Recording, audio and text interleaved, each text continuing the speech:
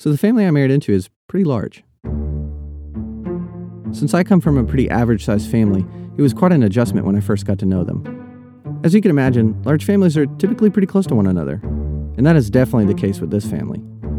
Like the kind of close where every meal is shared together, and no one ever really moves away or too far from home. So you can imagine my surprise the day I learned that there's that one family member no one really talks to anymore, or hasn't seen them in a while. And by a while, I mean years. When you enter my wife's grandparents' house, the first thing you would see is an entire wall full of photos. Each photo on the wall is a profile picture of someone in the family. When I first got married, if I needed help, I would mentally picture this wall because it was basically their family tree. For the most part, all of the photos on the wall are high school senior photos, so it was entertaining for me to connect the dots. But there was one face on the wall that I didn't recognize. I soon learned that this was my wife's aunt, Becky.